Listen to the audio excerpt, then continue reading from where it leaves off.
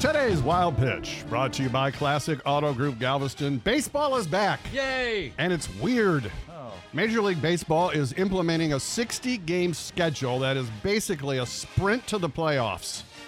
Now, it's possible that a team with only 30 wins will make the postseason. Hey, that's good news for the Tigers.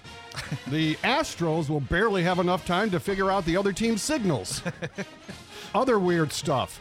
Extra innings will begin with a runner on second base. It's possible we could see the first 400 hitter since Ted Williams. Now, I looked up the salaries of some of the players, and I can see why they lobbied for a longer season. For 60 games, Mike Trout will only make $14 million. Astros pitcher Zach Greinke and former Astro Garrett Cole will only earn $13 million each. Now, how many of us would risk going to work for that kind of money? That's today's Wild Pitch.